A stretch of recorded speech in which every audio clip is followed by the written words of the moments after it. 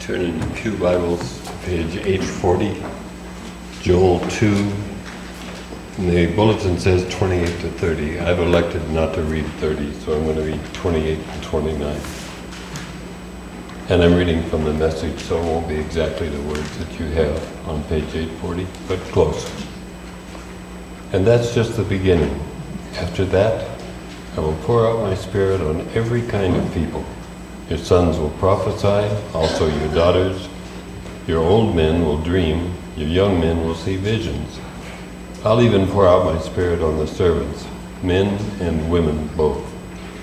I'll set wonders in the sky above and signs on the earth below.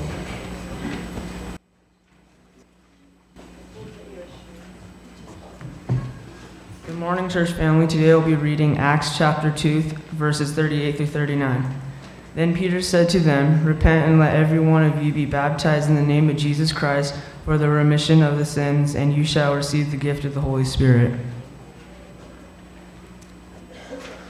For the promise is to you and your children, and to all who are far off, as many as the Lord our God will call. Thank you. It's good to be with you this morning. Oh boy, that's amazing. Instant sound. Very good. Thank you, sound people. At the churches that I served in often, I go testing 1, 2, 3, 5, 6, 7, 8, 9, 10. This is really great. It's wonderful to be with you this Sabbath. It really is. It's kind of like being back home again. Got a wonderful welcome this morning. A terrific Sabbath school class. I really enjoyed that. A great children's story. I really enjoyed that a whole lot. And it's been all good music, and it's just wonderful all the way through.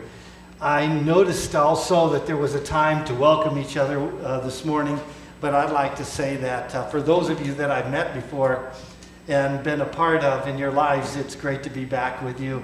And for those that I haven't had an opportunity to get to know you yet, I'm really looking forward to getting to know you. My main job is that I'm Director of Planned Giving for the Southern California Conference here.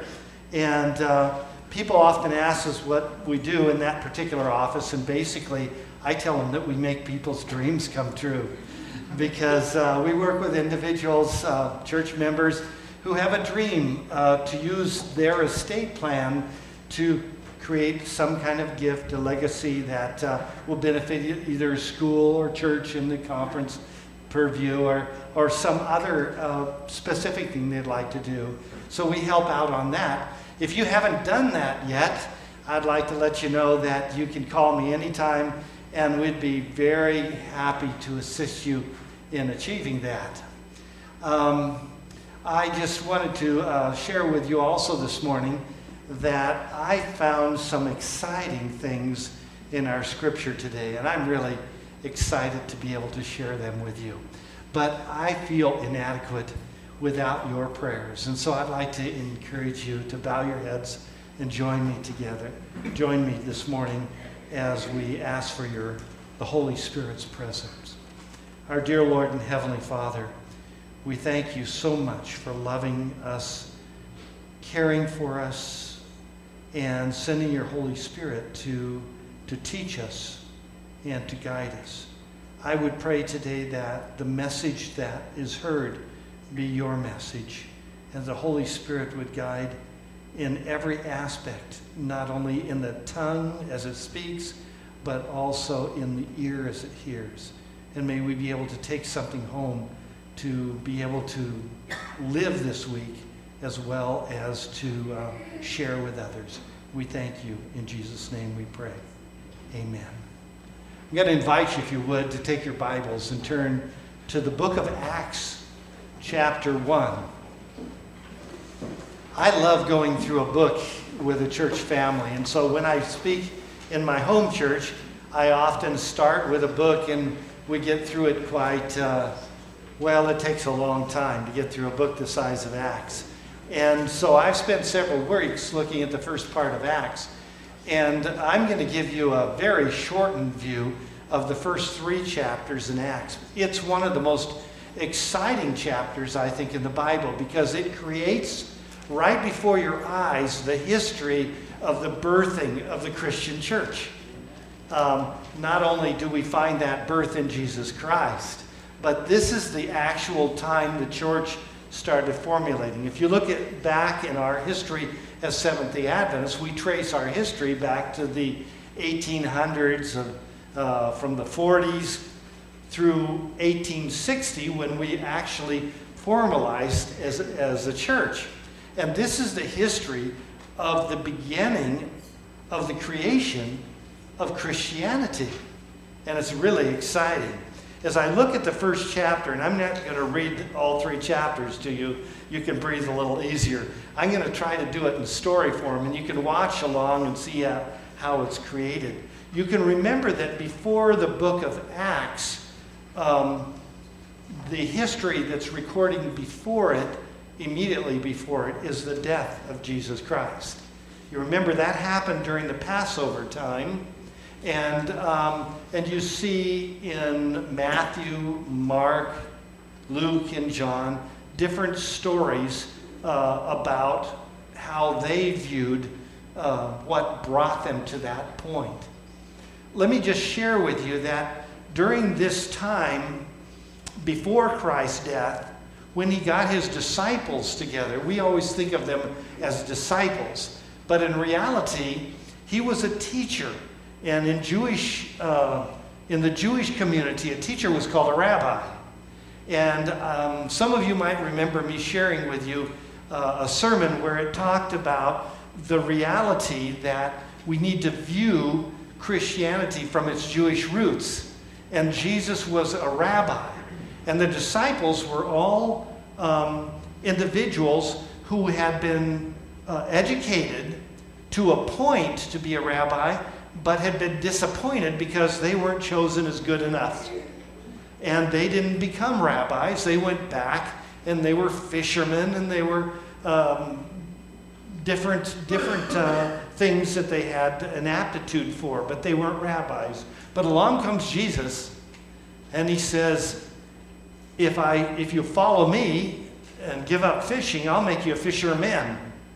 And he gathered with him all these young adults at that time who had wanted to be a rabbi but didn't get chosen, and now they got the chance to do it.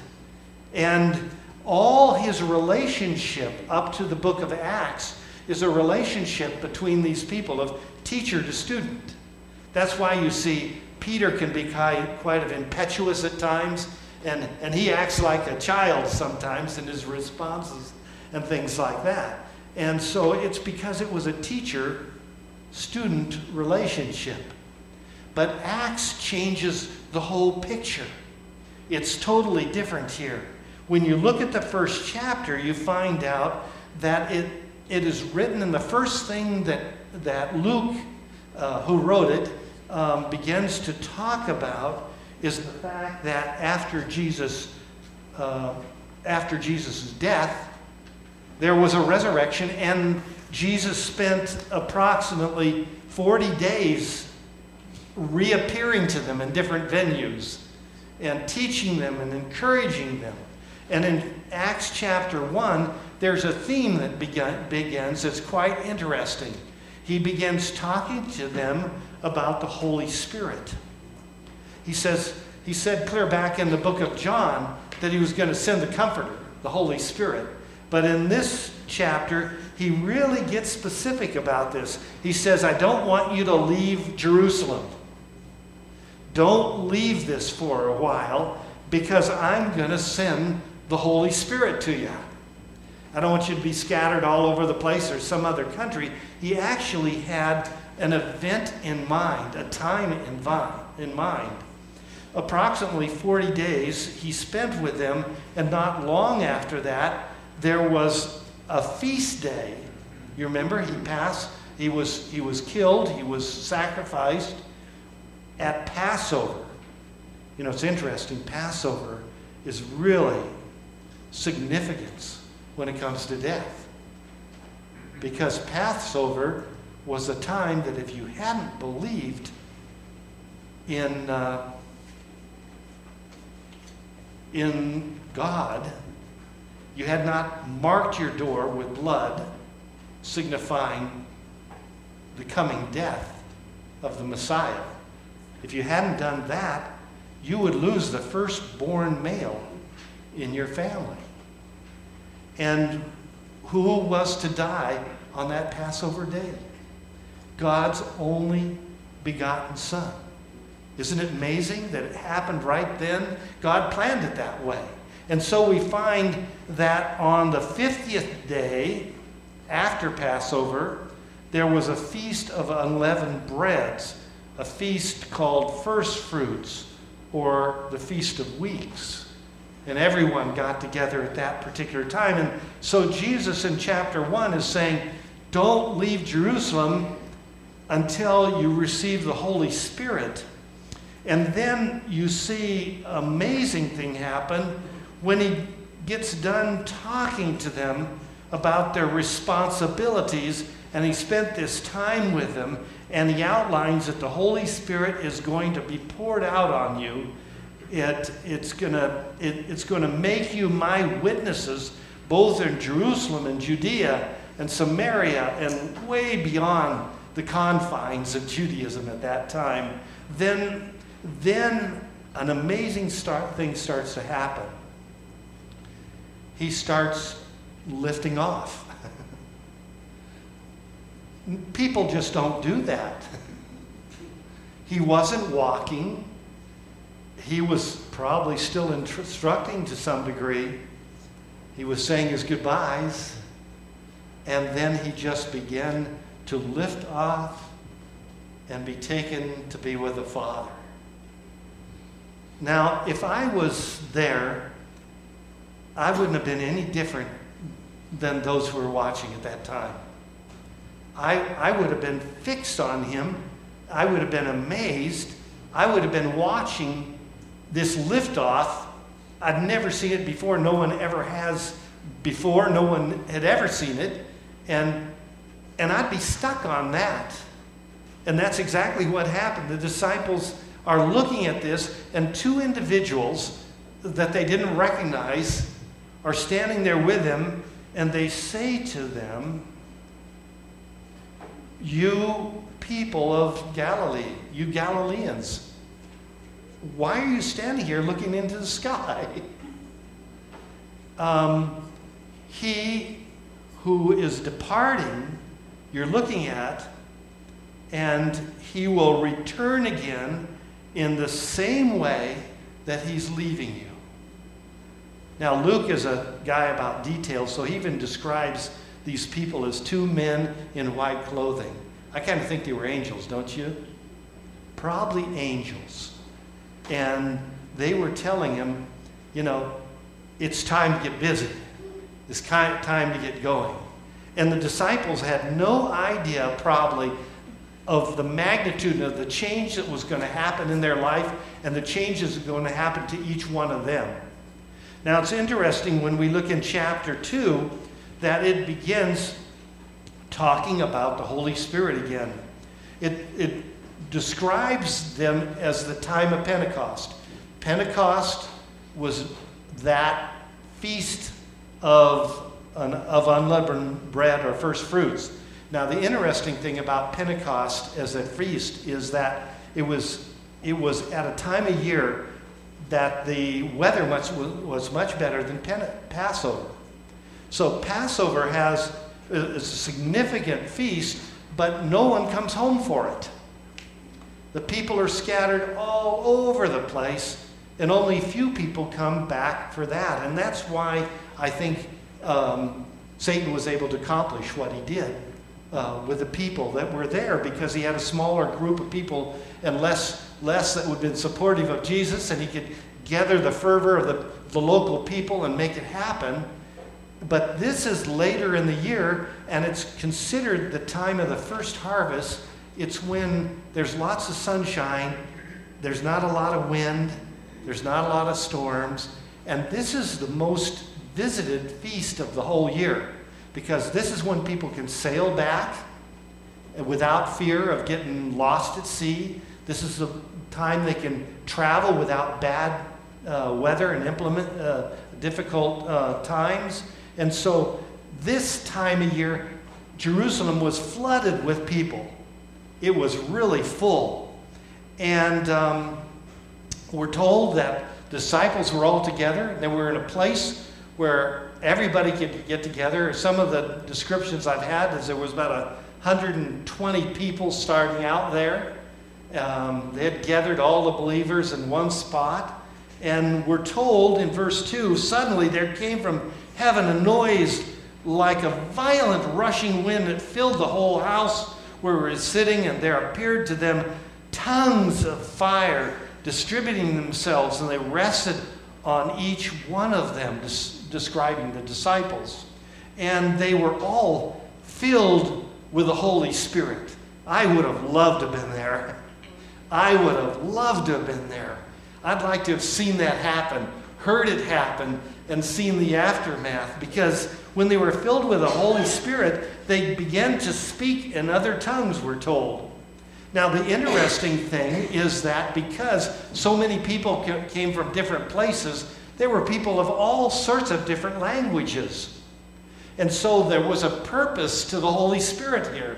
They started spreading the good news of the gospel in the languages of the people who had come from all over the place.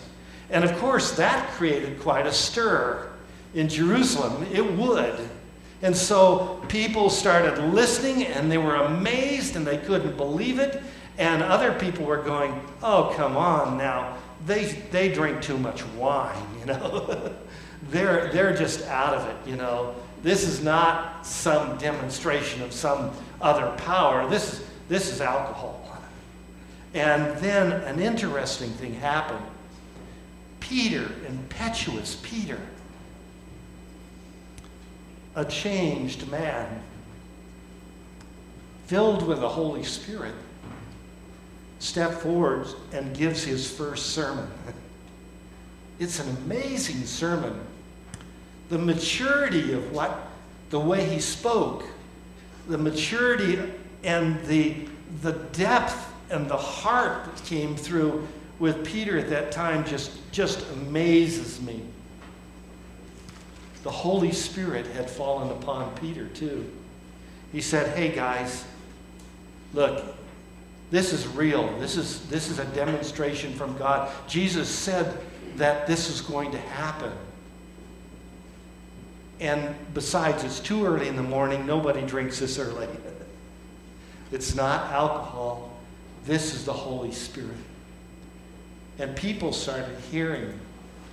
And people started calling other people. And the crowd grew from 120 people to a multitude.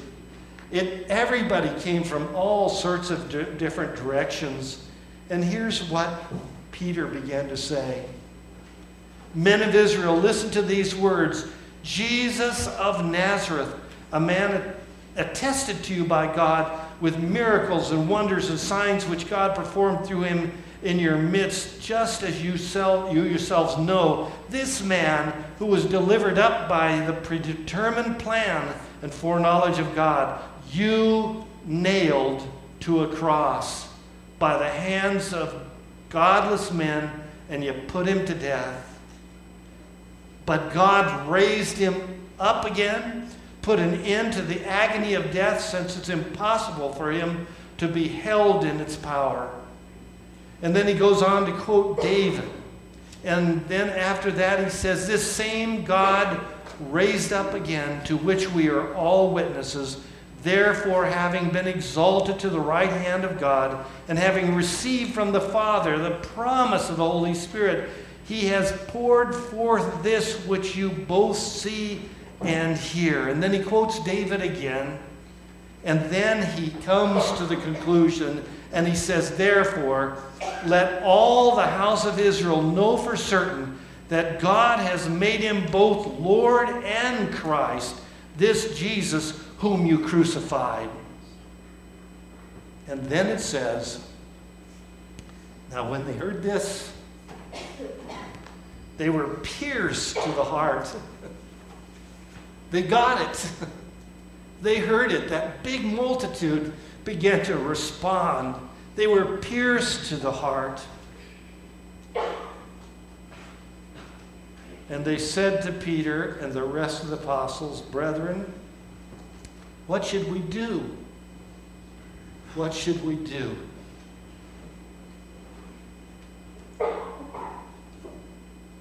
I hope each one of you had that experience. When you finally see it, you finally get it, finally comes into your life, and you finally realize that you need Jesus' help. And you say, "What do I do, God? What do I do?" The answer for them at that particular time is the same for us.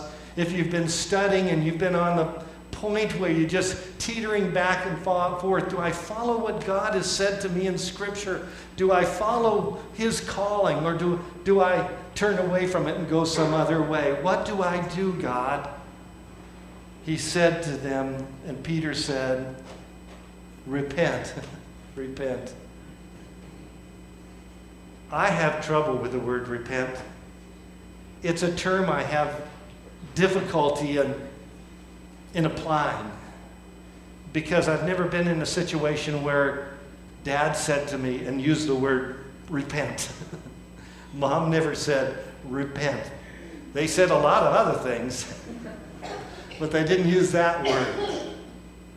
What I've come to a conclusion, though, is what Peter was trying to say with the word repent is recognize that you need me.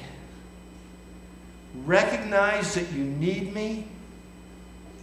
Recognize that the old way of doing it isn't working, and it never will. And give yourself into my control. If that's what repent is about, let me tell you, we all need that, don't we? We need to understand our relationship with God. He's our loving Savior. He sacrificed His Son for us. He stands there saying, if you just understand that you need it, I've got it to give to you.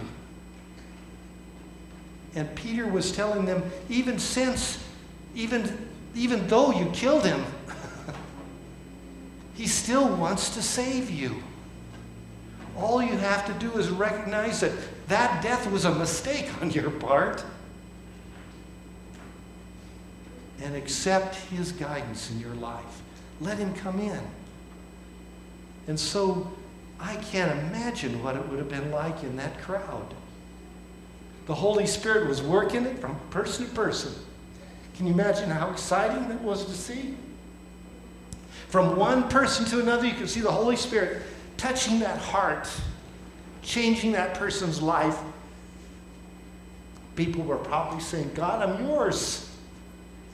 Take me." The amazing things began to happen. Peter said, "Repent and let each of you be baptized in the name of Jesus Christ for the forgiveness of your sins, and you shall receive the gift of the Holy Spirit." And I imagine there was a baptism like you can't imagine. People wanting to be baptized, lining up, excited about it, filled with the Holy Spirit. They too were receiving the Holy Spirit. Lives were being changed. And then Peter says, "For the promise is for you and your children, and for all who are far off, and as many as the Lord God shall call to Himself." And then he said, and then 40 is interesting. Luke got so caught up in the situation, he couldn't write it down anymore. And he says, "And with many other words, he solemnly testified and kept on exhorting them, saying, be saved, this perverse generation." He couldn't keep writing. Amazing, amazing thing.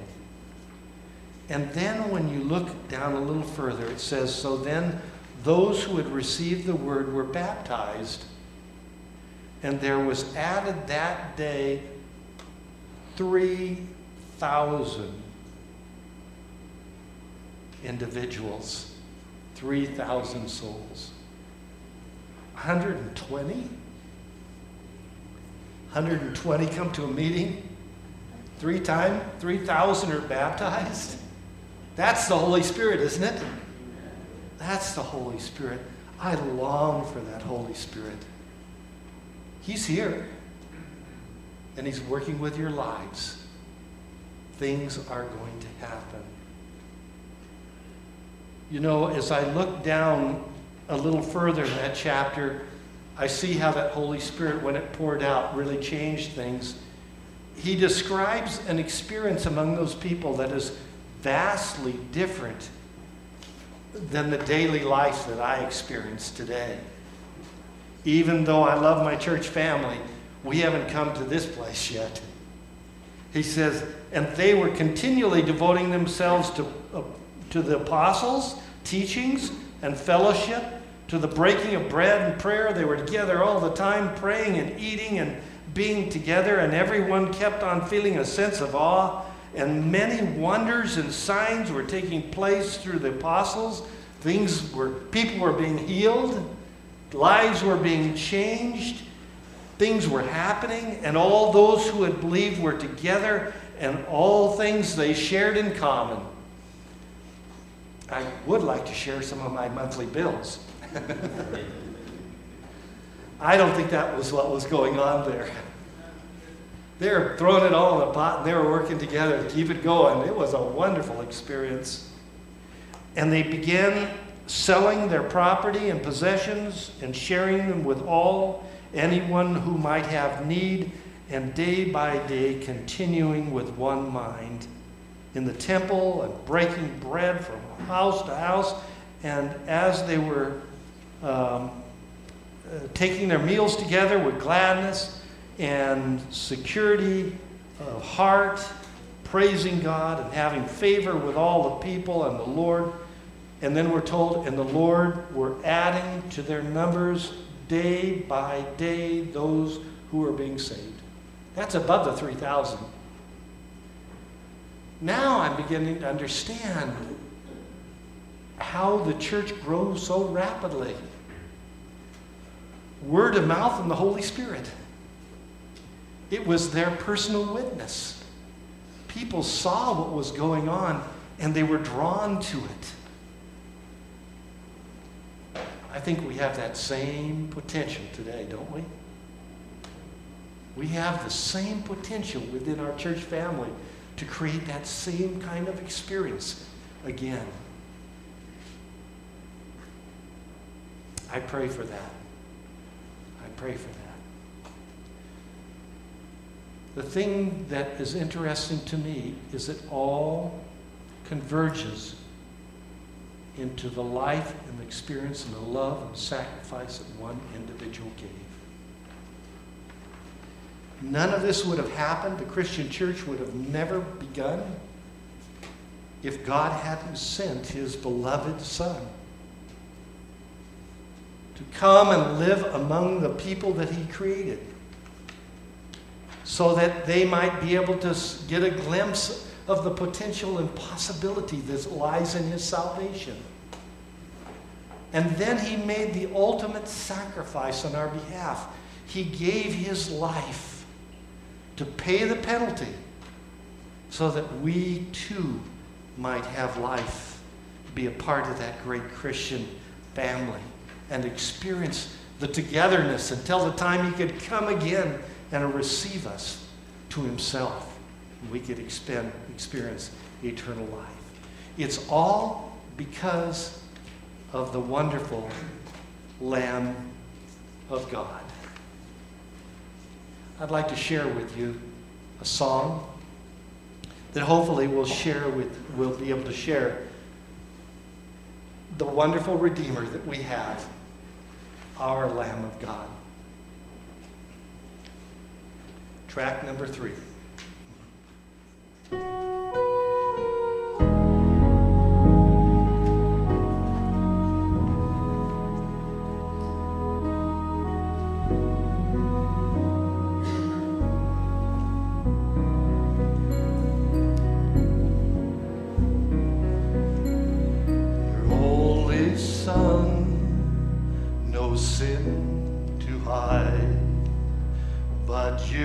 Send Him from your side to walk upon this guilty sod and to become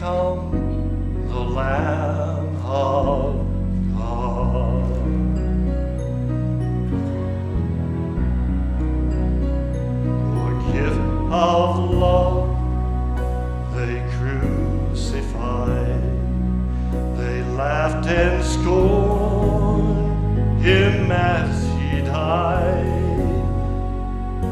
The humble king they named a fraud and sacrificed the Lamb of God.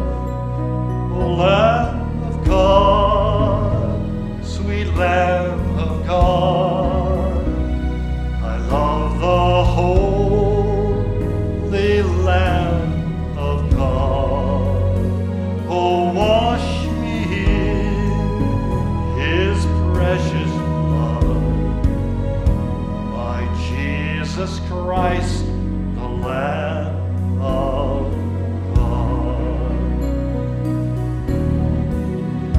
I was so lost, I should have died, but you have brought me to your side, to be led by your staff and rod, and to be called the Lamb of God. O Lamb of God, sweet Lamb of God, I love the holy Lamb of God. Oh, wash me in his precious blood, till I am just a lamb of God. Oh, wash me in his precious blood, my Jesus Christ, the Lamb of God.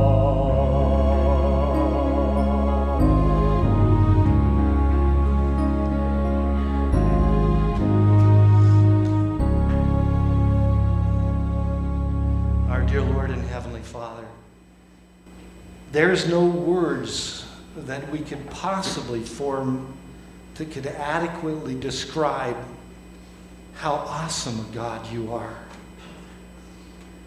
and how thankful that we are that you would send your Son, Jesus Christ, to live and die for just me and each one here.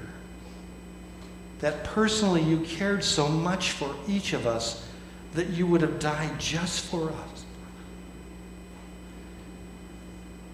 We find ourselves today realizing that we've got a great and wonderful, the most powerful story that was ever told to be able to share with this world, and we don't have much more time. I would pray today for your Holy Spirit again, that that same Spirit fall on each individual that is here today, and that people might see and hear from us in our lives the way we live and how we demonstrate it and how much joy we have and how much love and compassion we have, that they might see this and respond to you, Jesus. That we might be able to see the changes of individuals added to this congregation daily because of the work of your Holy Spirit and your presence in our lives. We thank you for this because we realize that you promised it, you've already showed it, you've already made it happen, and we know you can make it happen again. So we have confidence and we pray in the lovely name of Jesus. Amen.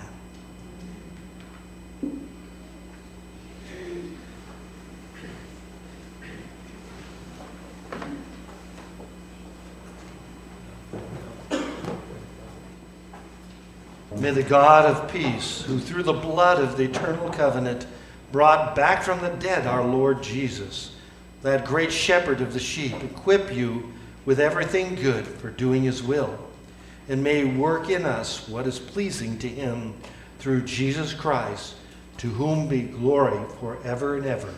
Amen. Amen.